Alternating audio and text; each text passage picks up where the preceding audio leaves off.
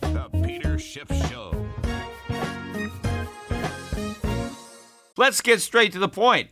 You want to grow your portfolio to deal with the rising cost of inflation, to pay off your debt or your mortgage, pretty much anything standing in the way of you and financial freedom, right? Well, with Yahoo Finance, you can get access to the news, data, and tools that you need in order to help you reach that financial freedom. And when it comes to your financial future, you think you've done it all. You've saved, you've researched, you've invested all that you can. And now you need to take those investments to the next level by using what every financial great uses.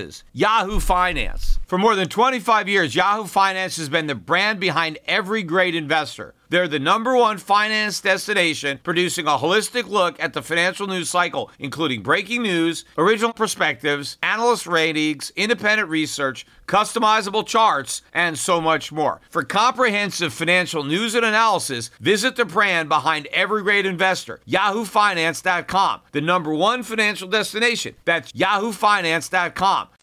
Well, it's another day and another record high in the Dow Jones. Although, again, as I said on my last podcast, this is a nominal record high only. We closed at 37,305. But, in real terms, adjusted for inflation or priced in gold, which is real money, we're not even close to an all-time record high. Also today, the NASDAQ 100, not the overall NASDAQ composite, but the NASDAQ 100 closed at a new all-time record high, powered by big tech and the companies that are perceived to be the main beneficiaries of AI. And also, these indexes were kind of unfazed by some comments that came out of a Fed official earlier in the morning that really rocked the gold market and the foreign exchange market. But they didn't seem to have much of an effect on the stock market. And I'm referring to comments by John Williams, who is the president of the New York Fed. He's also vice chair. So he's not an insignificant voice on the FOMC. And he was interviewed by Steve Leisman on CNBC early this morning. In fact, I wasn't listening to the interview, but I was watching the markets. And gold was up maybe, I don't know, $7-8 or something like that before he spoke. The dollar was a little stronger, not much, predominantly against the euro. It was actually down against the Canadian dollar, the Aussie dollar, so it was up a little bit, but it got clobbered against the euro in the 2 prior days. In fact, the dollar index actually closed yesterday below 102. It was 101.9-ish or something like that. But that was the first time it was below 102 since August. So we had seen, quite a bit of decline. It was a 2% decline, better than 2% on Wednesday and Thursday. And that's, pretty big move in the foreign exchange world. I mean, it's not that big a move, in the stock market or, certainly like cryptocurrencies. But real currencies, or even fake real currencies, fiat currencies, generally don't move that much in a single day. I mean, not, the dollar or in 2-day period. They can. I mean, it's not unheard of, but it is rare that you get that big a move. But the dollar index recovered, closed the week back above 102.5, although still down on the week, and charts looking weak as well. But I watched the dollar tank on the futures markets, and gold reversed. It gave up its gain and had a $4 or $5 loss, which by the end of the day turned into like an $18 loss, so a bigger decline. But we still closed the week positive, and we closed north of $2,000 an ounce. I'm pulling up the price right now. I think it was 2018 or something like that. I'm waiting. I got a slow internet connection here. I forgot to switch to the studio Wi-Fi when I walked in here, so it's taking a while to bring this stuff up. Maybe I'll switch over to that Wi-Fi now, so I can get the price. So now I've got no Wi-Fi at all, because I just I just switched. Yeah, so it closed at 2019. I was close, 2019, 2020. But, it closed above 2000. So I think the market is looking strong, despite the fact that it gave up the early morning gains. I think the high I saw this morning before we got the words from the Fed, gold was about 2,045, something like that. So what exactly did John Williams say that kind of spooked the markets? He walked back the comments that I spoke about on Wednesday because Steve Leisman asked him, about the rate cuts. Because, of course, Powell just, spent a whole press conference talking about the rate cuts and, why they're going to happen and when they're going to happen and all this. And so John Williams' response is, well, we're not really talking about rate cuts, which, of course, is what Powell said in November. But he changed his mind a couple of days ago when he talked profusely about rate cuts. So this was kind of a shock to hear this, 2 days after Powell talked so much about rate cuts, to have, another FOMC member saying we're not even talking about rate cuts. Well, what the hell just happened during the press conference? So I think that kind of spooked traders. He said, I wrote down a couple of quotes. He said it's premature to expect rates to fall in the opening months of 2024. Now, what are the opening months, January or February? I'm not sure anybody had penciled in cuts in January and February. I think maybe some people might be thinking March or April, but technically that may not fall within the early months, so that might be an insignificant statement. But he also said it's just premature to even be thinking about the question. And the question he was referring to is rate cuts. He said that's not the question that's in front of us. So he basically took rate cuts and put them back on the back burner. Powell moved them to the front of the stove on Wednesday. And so he's now pushing them back, saying, no, we're still focused on inflation and whether or not we've whipped its butt. And if our policy is still tight enough, or if we have to tighten some more. And this caught a lot of people off guard. And so I think we got that selling from people who may have taken some positions and now they're second guessing those positions based on what apparently is an about face. But I don't really read a lot of significance into these comments. I mean, I think that he's out there not necessarily for damage control, but to try to temper the enthusiasm. I think maybe after Powell, really saw the reaction in the markets to his statement, he thought maybe we ought to backtrack a little and, maybe send out a bad cop because, Powell is the good cop giving the markets what they want, rate cuts. And now we have this bad cop that could say, oh, maybe not so fast, right? Maybe we're not going to have those rate cuts, trying to restrain the enthusiasm to try to slow down the market front running those rate cuts, which I think maybe, Powell might have regretted his comment when he was specifically asked about this. Hey, what do you think about the markets, doing your work for you and aggressively, loosening financial conditions ahead of your official cuts? And he really didn't say anything about it. He wasn't bothered by rallies in the market at all or anything the market was doing to ease conditions. And maybe he thought, well, let's send somebody out there. Because, I don't think any of these guys just go out and talk completely off the cuff. I think they have an idea what they're going to say, and then they go out and they say it. So I think he was sent out there to kind of, push back a little bit. But I don't think that indicates that what Powell said yesterday or on Wednesday has been negated. No. I mean, I think a lot of thought went in to those FOMC minutes and the press conference and the Q&A. And I think it's clear that the Fed is done hiking rates. Now, they want to pretend that they're still data dependent on inflation. But if they really were data dependent, the data doesn't support cuts that they're talking about. In fact, as far as I'm concerned, the data still argues for more hikes.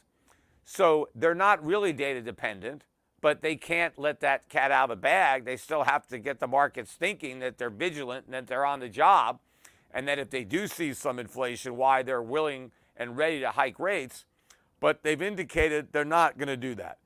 And those dot plots, where you have all these FOMC members, what they do to get these dot plots is they're asked to put their own projections of where they think the Fed fund is going to be at a particular point in time. And if these guys are writing down lower numbers, it's because they think they're going to cut rates, because the Fed funds rate doesn't just arbitrarily move around. The only way the Fed funds rate will be as low as the FOMC members believe it will be a year from now, 2 years from now, is if they in fact vote to reduce the rate. So what they're really asking the members to write down is, what do you think you're going to do with interest rates over the next year or two? And they're all writing down, we think we're going to reduce them. And I guess that would include John Williams. So they're all expecting to cut rates.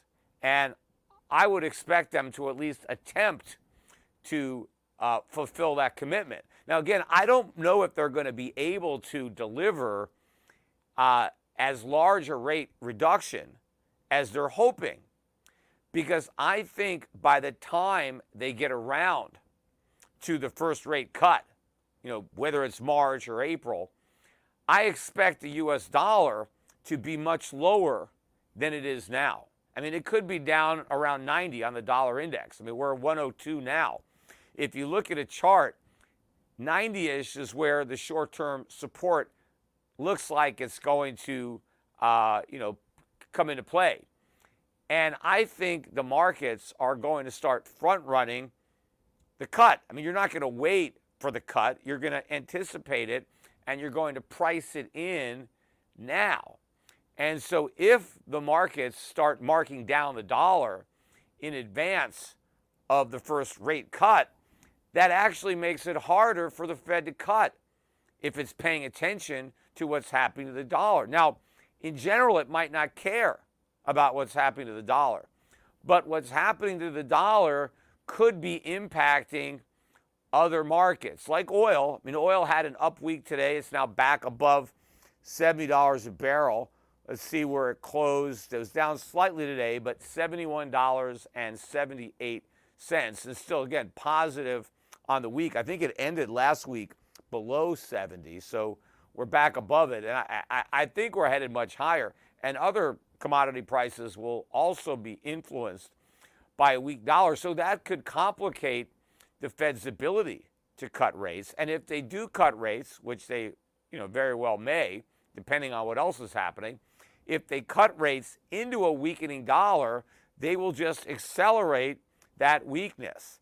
And then the dollar index could break through 90 and head south pretty quick, down around 80. Anyway, on that note, let me take a quick break. We got a commercial, and we'll be right back. Introducing Wondersuite from Bluehost.com, the tool that makes WordPress wonderful for everyone. Website creation is hard, but now with Bluehost, you can answer a few simple questions about your business and goals, and the Wondersuite tools will automatically lay out your WordPress website or store in minutes. Seriously. From there, you can customize your design, pick your brand colors, and add blocks. No custom theme or coding required. You'll get content suggestions that you can keep or revise, and with Yoast SEO built in, we automatically help you get found in search engines. From step-by-step guidance to suggested plugins to an AI-powered help bot, our built-in tools make WordPress wonderful for everyone. Whether you're a beginner or a pro, you can join over 2 million Bluehost users. Go to bluehost.com/wondersuite. That's bluehost.com/wondersuite. All right, so we're talking about how the markets reacted to the Fed, effectively walking back some of what they promised at the FOMC press conference on Wednesday. But again, as I said before the break, I think that what Powell said on Wednesday is far more significant than what John Williams said today. And the Fed does have a history of doing this type of, quote unquote, damage control, saying one thing and then having somebody come out and kind of push back against that to, also create a little bit of uncertainty. I mean, maybe the Fed doesn't want the trade to be that easy. They want to introduce some type of risk. So instead of like, hey, just sell the dollar, buy gold, buy risk assets, because these rate cuts are coming for sure, the Fed wants to interject a little bit of risk into the trade just to temper the speculative fervor and have these comments come out. But again, I think the pivot has been made. I've been waiting for this for a long, long time. In fact, I would have imagined that it would have come a lot sooner than this. I was actually surprised that the Fed was able to get interest rates this high without a major crisis. Now, in part, I was right about that. We did have the major crisis. We had it in March when all those banks, those regional banks, started to fail like dominoes. Now, had the Fed not stepped up and made the mistake of bailing them out, which I guess I could have predicted that. I wasn't thinking that far. I mean, I knew the banks were going to have a problem. I just didn't know exactly what the Fed would do about it. But they were able to postpone this. But the day of reckoning is coming in March again, because all of this stuff had a one-year sunset. So it wasn't like a permanent QE to save these banks. It was like a one-year, QE that's supposed to be reversed. Now, good luck. That ain't going to happen. And I don't, the markets aren't even anticipating, the significance of the fact that the whole thing was BS in March. Because if you're going to make a loan and the banks that you have borrowed the money are never going to be able to pay it back, then why even pretend it's a loan in the first place? Well, because they didn't want to come out and say that they were doing QE and they were bailing these banks out by permanently, absorbing their underwater assets. But that's exactly what they did. There's no way the Fed can give these assets back to these banks without bankrupting these banks. That's why they had to take the assets off their hands in the first place. And of course, they gave them par for their assets. They're not worth par. They're worth maybe 60 cents or 70 cents. The banks can't take them back. They need the full par. So I think I was correct in that we wouldn't, the Fed couldn't do what it did without a crisis. It's just that the crisis was temporarily contained and the consequences postponed to 2024. And of course, the way they're going to try to postpone those consequences again is, I think, going to be a return to official quantitative easing, which is maybe why they've, taken rate hikes really off the table. They're going to start to ease, and they're going to start to resume quantitative easing. Again, the amazing part is that these FOMC officials actually think that they can spend 3 years cutting interest rates, which is in effect easing monetary policy by cutting rates. Now, they're saying, well, it's not really easing monetary policy because they expect inflation to be coming down as well. But again, they're not talking about real inflation. They're talking about the personal consumption expenditure index, or the core of that. And it doesn't actually track real inflation. And when you're lending money or borrowing money and you're concerned about a real rate of interest, which would be the interest rate minus what you're losing in purchasing power, an inflation rate, it doesn't matter to you what some arbitrary government measure claims is the rate of inflation. That's irrelevant to reality. So if I'm going to loan you money and you're going to pay me back in the future, I'm concerned about how much value my money is actually going to lose between the time I loan it to you and the time you hopefully pay me back. And if I believe that the government's measures don't quite capture the degree to which my money is losing value, well, then I'm going to need an even bigger premium. So to think that the Fed is going to be able to be reducing interest rates for the next 2 to 3 years, and inflation is going to go down along with interest rates, is a crazy assumption, especially when you look at what are the budget deficits likely to be over the next 3 years. Are they going to be going down? Not a chance. There's not a chance that the $1 trillion per quarter deficits that we're running now are going to be coming down over the next 3 years. Because first of all, we could easily have a recession at some point over the next 3 years. Even if it's not in 2024, it could be in 2025 or 2026. So we know by past experience and just by the way the automatic stabilizers work and the way Congress responds to any recession, if we have one, the national debt or the budget deficits are going to skyrocket. In fact, I want to look at the national debt clock now just to see if we're at 34 trillion yet. I haven't checked it, in a couple of days. So we're at 33, almost 33.92 trillion. So we still got a little ways to go. We need to get, or not that we need to get, I don't want to get there, but if we're going to be there in less than a quarter, in less than 3 months, then we need to hit 34 trillion by the 20th of this month. So that's in 5 more days. So I don't know that we're going to add 82 billion to the national debt in the next 5 days. We'll see. We'll see how we go. But we're very close to $1 trillion added in just one single random, 3-month time period.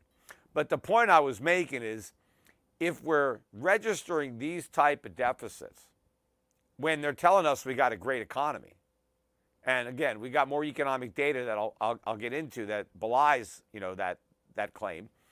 But taking it at face value, right, we've got some strong economy with a strong labor market, low unemployment, and we're running $1 trillion a quarter deficits. How much larger are those deficits going to be in a weak economy in a recession? They will be much larger. But even if we don't go into recession, if the economy stays on its current path, the deficits are still going to go up because as bonds mature and they need to be rolled over, they have to be rolled over at a higher rate of interest. And so that automatically increases government spending, which automatically increases the size of the deficits.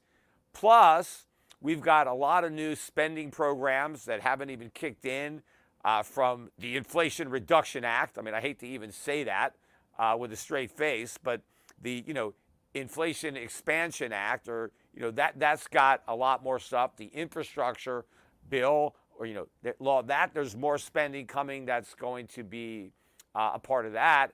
And of course, the spending just grows. More and more people in my generation, the baby boom, we're retiring.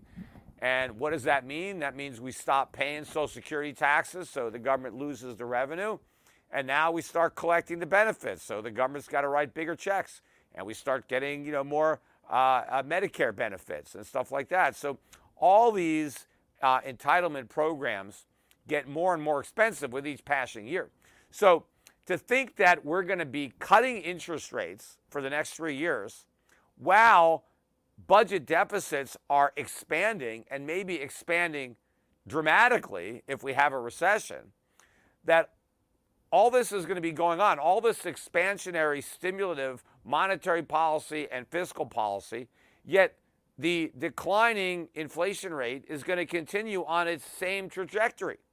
There's no chance of that. Inflation is going to get worse. They have to know that, which means they've resigned themselves to the fact that inflation is going to get worse. They've surrendered, which is exactly what I said, because they think there is something much worse than inflation. They just don't want to mention it. But they definitely know about it. They not only think about it. I'm sure they talk about it, and they're trying to do whatever they can to postpone it. Anyway, when we get to a couple of economic numbers that did come out, today we got the Empire State Manufacturing Index. And again, you keep hearing the Biden administration, just like Trump. I mean, Trump did the same thing, trying to brag about manufacturing, how great manufacturing is. We have a manufacturing renaissance. It seems like every president wants to claim it's a manufacturing renaissance, but there's no renaissance. It's still the dark ages in American manufacturing. But Empire State Manufacturing Index was supposed to rise. It was supposed to go to 3.7. That wasn't a rise. That would have been a decline from the prior month. But it was expected to stay in positive territory.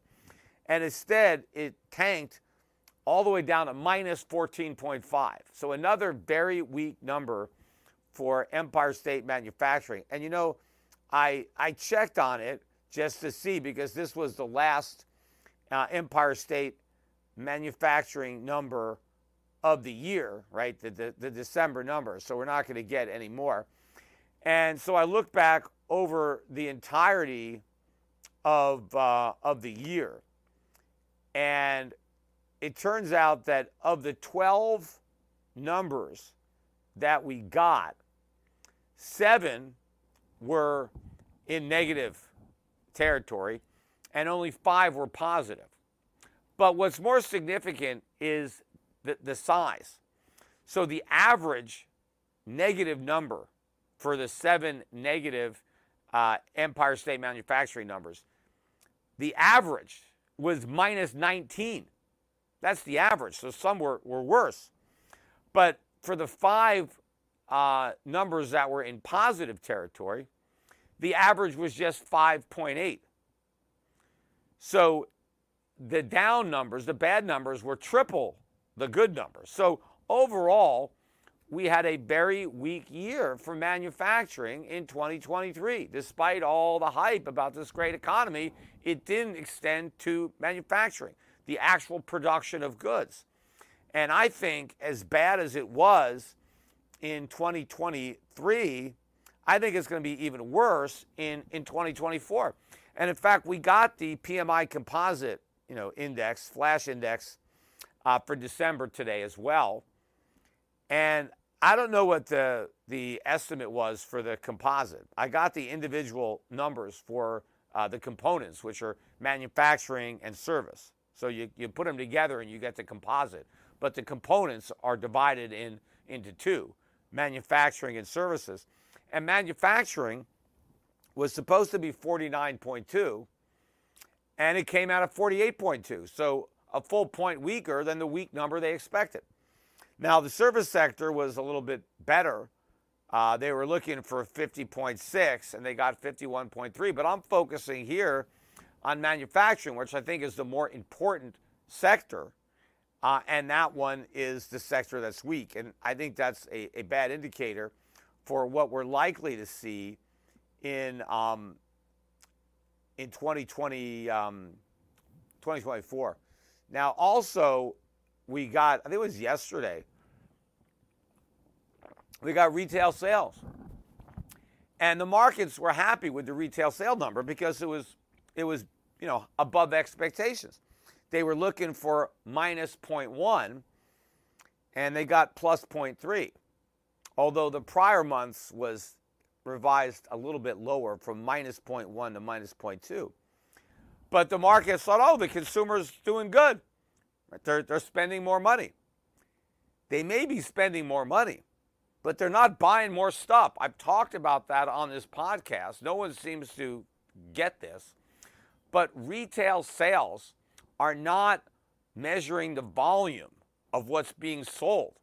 It is the price that is being paid to buy what got sold. And so it could very easily be rising prices that are the reason that retail sales are going up. Because after all, if the price of everything you buy went up, if you don't cut back, if you buy the same amount of stuff, but you pay higher prices, well, then retail sales went up. But are you better off because you spent more money to buy the same amount of stuff? No, you're not better off. You're worse off because you have less money saved.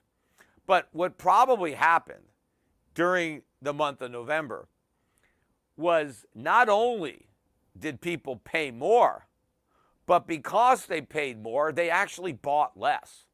So I think the volume of sales is going down, even as the dollar price of what's being bought is going up. And also the composition. I bet a lot more of that money is being spent on food. So the supermarkets, the grocery stores, are seeing a bigger pickup in retail sales at the expense of some other stores that are selling less because customers don't have as much money left over after they buy their food. Because you have to buy food, right? There are a lot of other things you don't have to buy.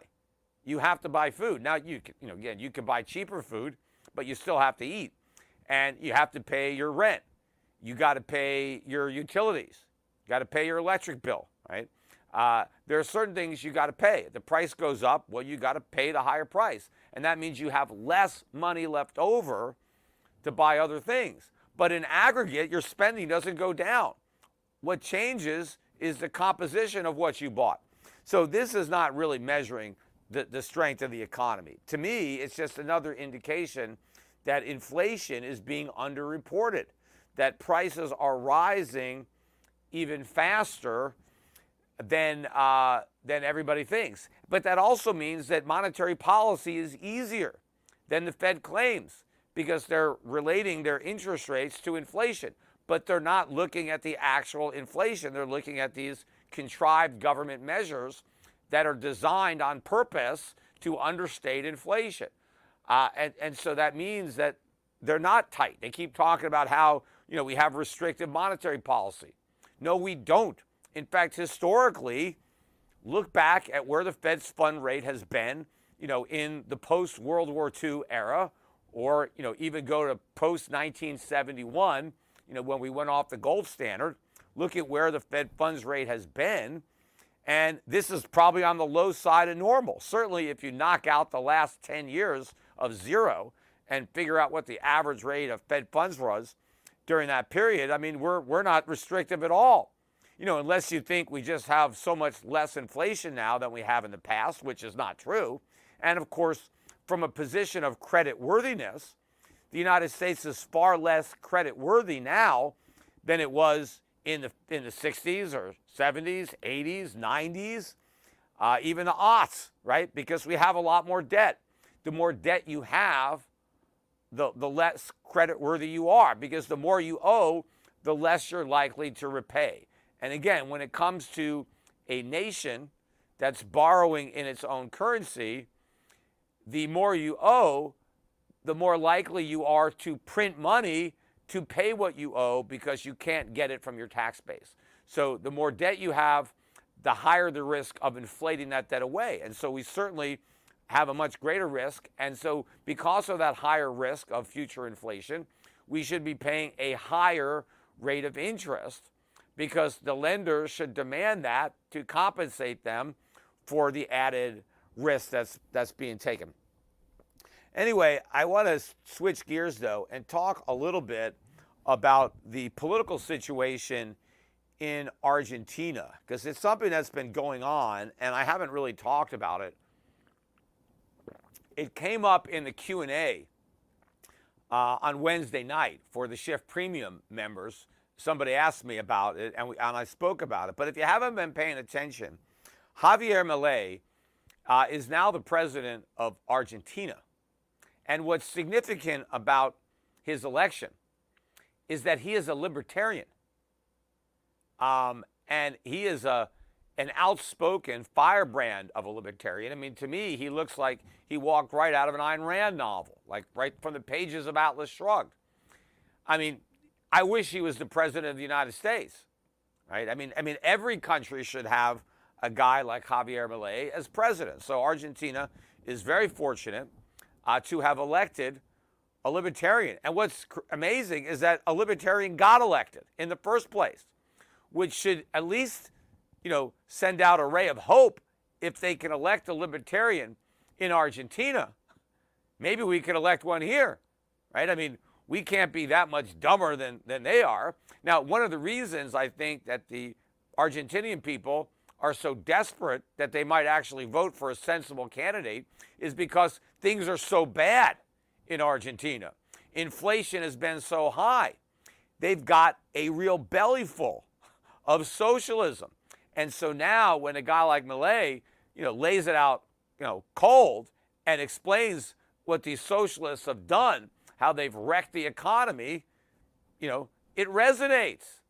And as I said, once you get a big enough belly full of socialism, you're ready to barf it all up. That's why things have to get really bad.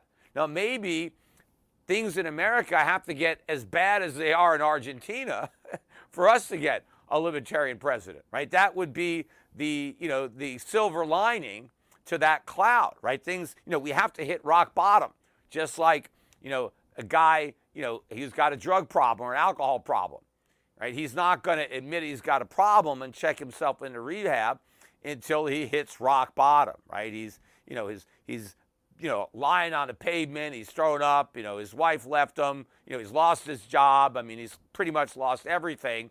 His life is ruined, and now he admits he's got a problem. And so the voters might have to get in that shape because, they've been beaten up pretty good down there in Argentina. But, you can listen to some of the stuff that Javier Milei is saying. He's saying it all in Spanish, so if your Spanish isn't good, you just got to look at the translation, which is pretty easy these days now on the internet. So I'm able to, just listen to everything translated or, get the subtitles. Even though I live here in Puerto Rico, I mean, my Spanish stinks. I was never any good at Spanish, even though I took years and years of Spanish when I was in school. But I still don't really know it enough. But when I listen to the English or read the subtitles, I mean, the guy speaks very, very well. I mean, he understands how an economy grows. He understands that resources are limited, but that human desires are unlimited. And, politicians are trying to, claim that every time anything you want, you have a right to have. And you don't have that right. He understands that the best way to satisfy unlimited human desires with limited resources is through a free market, through capitalism. And he explains that very well to the people, and that the government doesn't have anything. People tend to look at government as if, it just has a big, horn of plenty that, whatever people want, government can just provide it. And if they're not providing it, it's because they're stingy, right? That they have everything and they just have to share it with us. The government doesn't have anything. The government only has what it takes. It has to redistribute wealth. It doesn't create wealth. And Milei talks about how they're all a bunch of parasites.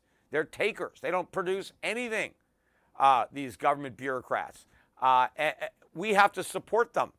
And so that's why it's always a negative-sum game.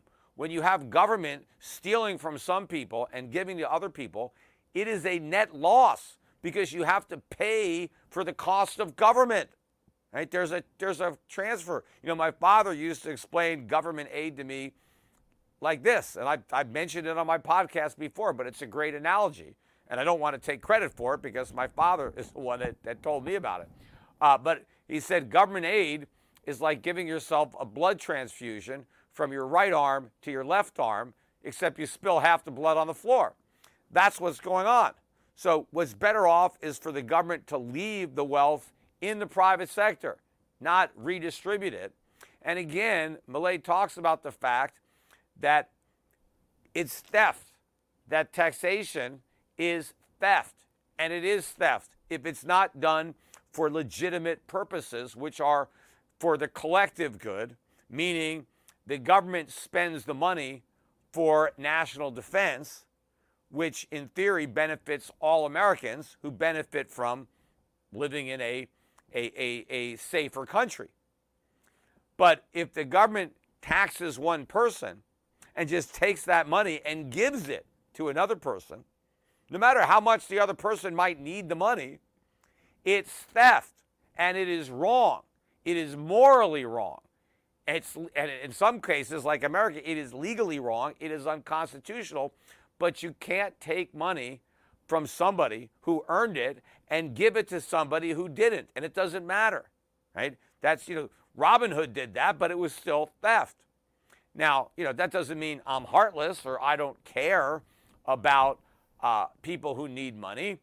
I just want the people who have money to voluntarily give it to the people who need money. Now, if you don't think that's going to happen in a free society, then you just don't have a high opinion of your fellow man. You think men are inherently greedy and evil, and they don't give a damn about the suffering of other people. And the only people who care are the people we elect and send to Washington, D.C. No, those are the people who don't give a damn. They just care about themselves. And they know the best way to enrich themselves is by going into politics.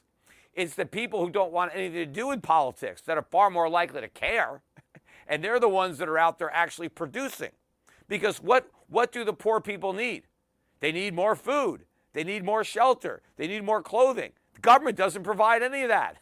All of the stuff that the poor people need to make them less poor is a function of the free market. People are poor because they don't have enough stuff. Government doesn't have any stuff, and the government doesn't create any stuff. All the government does is get in the way of the productive people, and the result is they produce less stuff. So government creates poverty. The free market, private individuals trying to enrich themselves through the invisible hand, they're eradicating poverty. They are creating abundance. The government creates scarcity. Milei knows that. He expresses that, articulates it, and the people voted for him. Instead of voting for somebody who promised to steal for them, they voted for somebody who promised to liberate them from the looters, from the theft, and they bought it. So I'm hopeful. Now, also, I'm hopeful they succeed. I don't want the powers that be to prevent him from succeeding, and then people say, you see, libertarianism doesn't work, freedom doesn't work. No, it works. We just have to be able to try it. And I hope he doesn't give up. Ronald Reagan wanted to do a lot of things that he gave up on because he ran into the political establishment, Tip O'Neill and all his buddies in Congress. He couldn't do what he wanted to do, the things he campaigned on. He wanted to get rid of the Department of Energy. He wanted to get rid of the Department of Education. They're still there.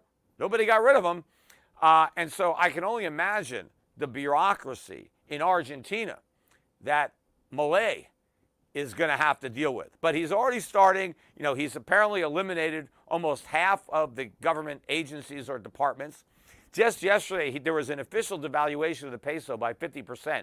Now, you might think, well, why is he doing that? That's not good. The real value of the peso is actually lower than where they just devalued it because that was the government's official exchange rate. On the black market, the peso was trading for less than half of the official rate. So all Milei did was try to adjust the fiction that the government was maintaining to the reality of the market. But what he really needs to do, and what he is doing, is cutting government spending. He recognizes that inflation, which has been plaguing Argentina, is the result of government spending. And he knows there's no way to reduce inflation without reducing government spending. And so you got to cut. You got to make cuts. And that's what he's starting to do. But the same thing that causes inflation in Argentina causes it in America. It's the same all over the world. It's government spending. And if you can't reduce inflation in Argentina without cutting government spending, well, then you can't reduce inflation in America without cutting government spending either. And since we're not cutting government spending, we're not going to get rid of inflation. In fact, we're increasing government spending, so we're going to have more inflation. It's just too bad we don't have a guy like Milei on the ballot. Of course, if he was on the ballot, he would not win because we're not ready for that medicine yet. We're not quite sick enough, right? Americans still have too much prosperity. Yes, it's borrowed prosperity, but they're still able to borrow the money. They're still able to put food on the table. That's not going to be the case for much longer.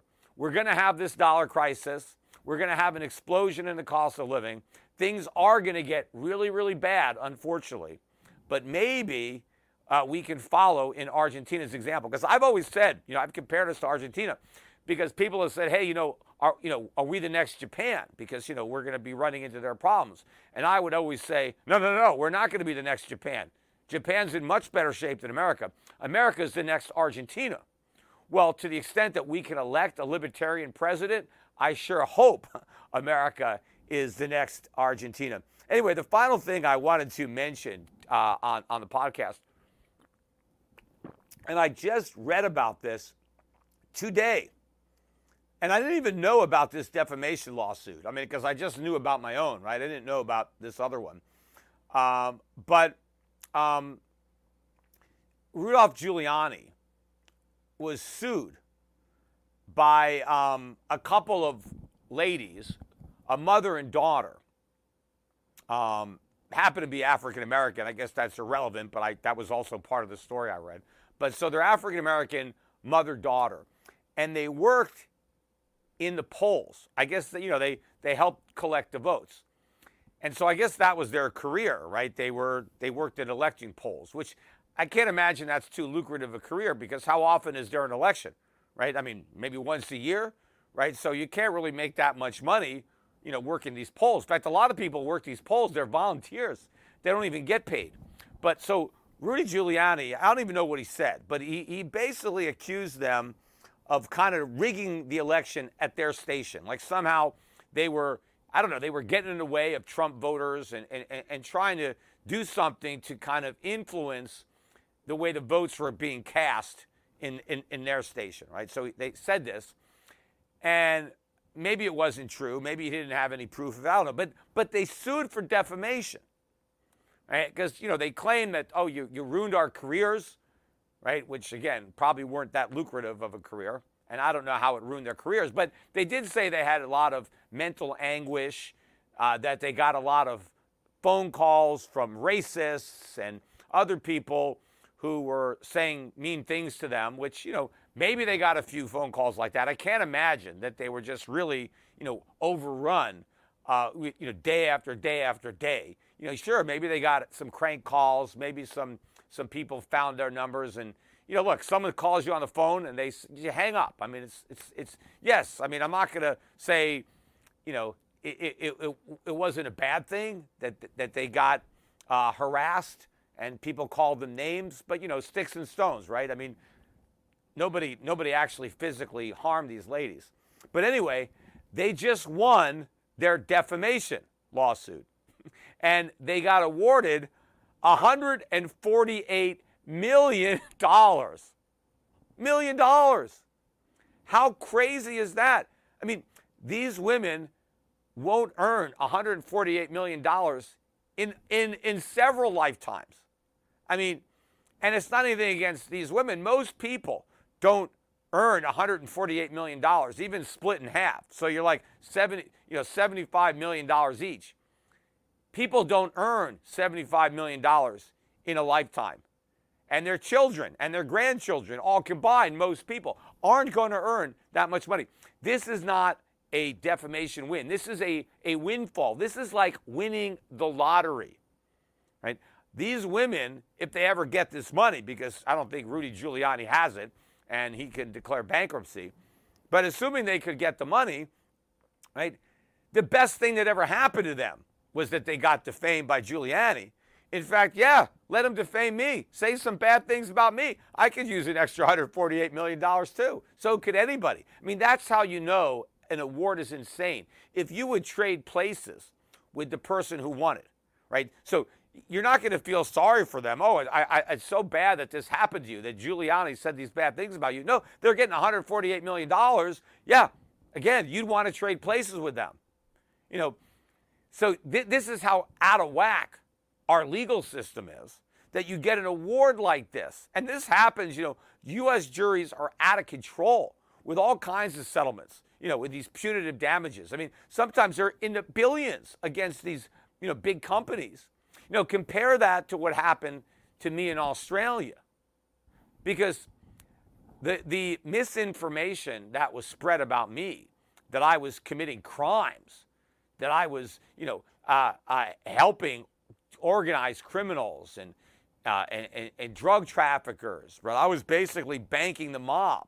I was Tony Soprano's personal banker. I was working with the dregs of society, right, to help them steal money and launder money. And they destroyed my banking career. I mean, a banking career is far more lucrative than their polling careers. I lost a high-paying career in banking, and I lost my entire bank, tens of millions of dollars, maybe a lot more than that. And I certainly had as much anguish. I mean, yeah, I didn't get any phone calls. I didn't get any death threats. But, it did cause me a lot of stress, a lot of aggravation. It's still causing me stress and aggravation. How much did I get?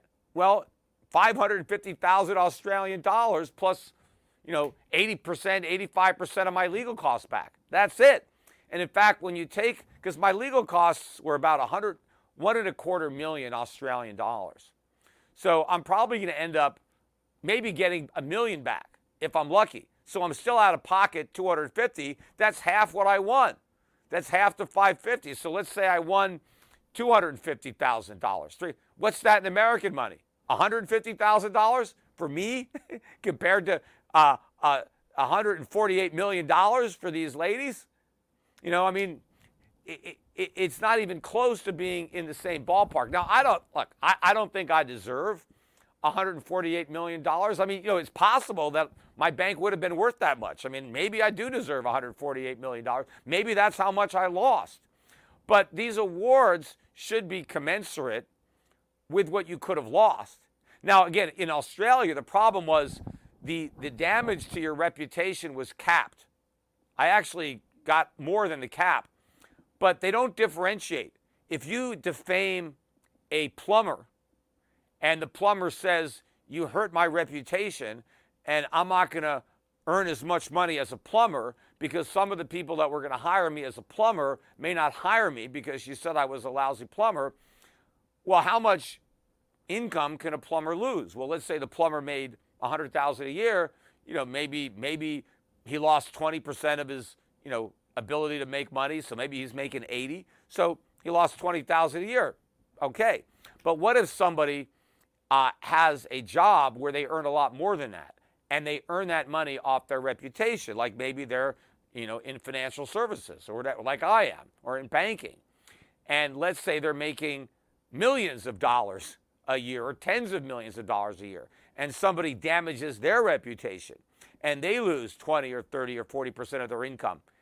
It's a much bigger loss, but it's still subject to the same cap. Everybody is treated the same. Everybody's reputation has the same value, even if one person's reputation is able to earn them a lot more money than the other. So I think the Australian system is still not quite fair, but it's not nearly as out of whack as the U.S. system, where a lawsuit is a lottery ticket. I mean, there's no way people should be able to win this kind of money and these kind of punitive damages that are being awarded by these out-of-control juries. And in this case, it's really about punishing Giuliani because, they can't get a jury that doesn't like Trump and, they just want to send this message and punish this guy, right? And this is what they do. And they just award a windfall, because the juries are fine. They're happy to take money away from some rich guy they don't like and give it to some poor guy or gal that they do like. And the judge is supposed to stop this. To think that juries always get it right. You know what? They rarely seem to get it right. I don't have a lot of faith in the jury system. There's been a lot of bad verdicts on the criminal side and on the civil side by these juries. And of course, the problem is the jury pool. A bunch of brainwashed Americans. I mean, who do you think gets on these juries anyway? Because the people that are actually smarter, that are out there working, they find a reason to get out of jury duty. They can't afford to be on jury because they got to work. You get a lot of people that don't have jobs, either because they're, on welfare or they've retired or for whatever reason, they're not in the workforce. And so they're the ones that are on jury duty. And I think that by and large, that taints the jury pool against certain people. You don't really get a jury of your peers, right? When none of your peers are actually working. And they're coming up with these kind of crazy awards. But I just thought that was, particularly, hit home hard for me to just see these women, that maybe they deserve something, but nowhere near $148 million. And you know what? Giuliani may have been accurate. I don't really know enough about the case. Maybe they did do exactly what Rudy Giuliani accused them of doing. I don't know. I'll give him the benefit of the doubt that Giuliani was wrong. There's no way they should be cashing a $148 million paycheck or anything close to that. But I should be getting a much bigger paycheck than the one that I got from a huge public company that deliberately lied about me to the audience, lied, misrepresented the facts, doctored their own evidence. I mean, it was a horrible, again, go online, look at the interview with me, look at the way they sliced and diced it. If you Google or if you go on YouTube and go Nick McKenzie, the first two videos that come up are the two that I posted, which is good. And I want to make sure that they're always on top. So, again, watch them, comment on them. But I'm going to be putting out more context. I got a lot more evidence. I haven't put any of it up yet. I've been too busy about this case. Anyway, have a great weekend, everybody. I'll be back next week with another podcast. So make sure and not to miss it.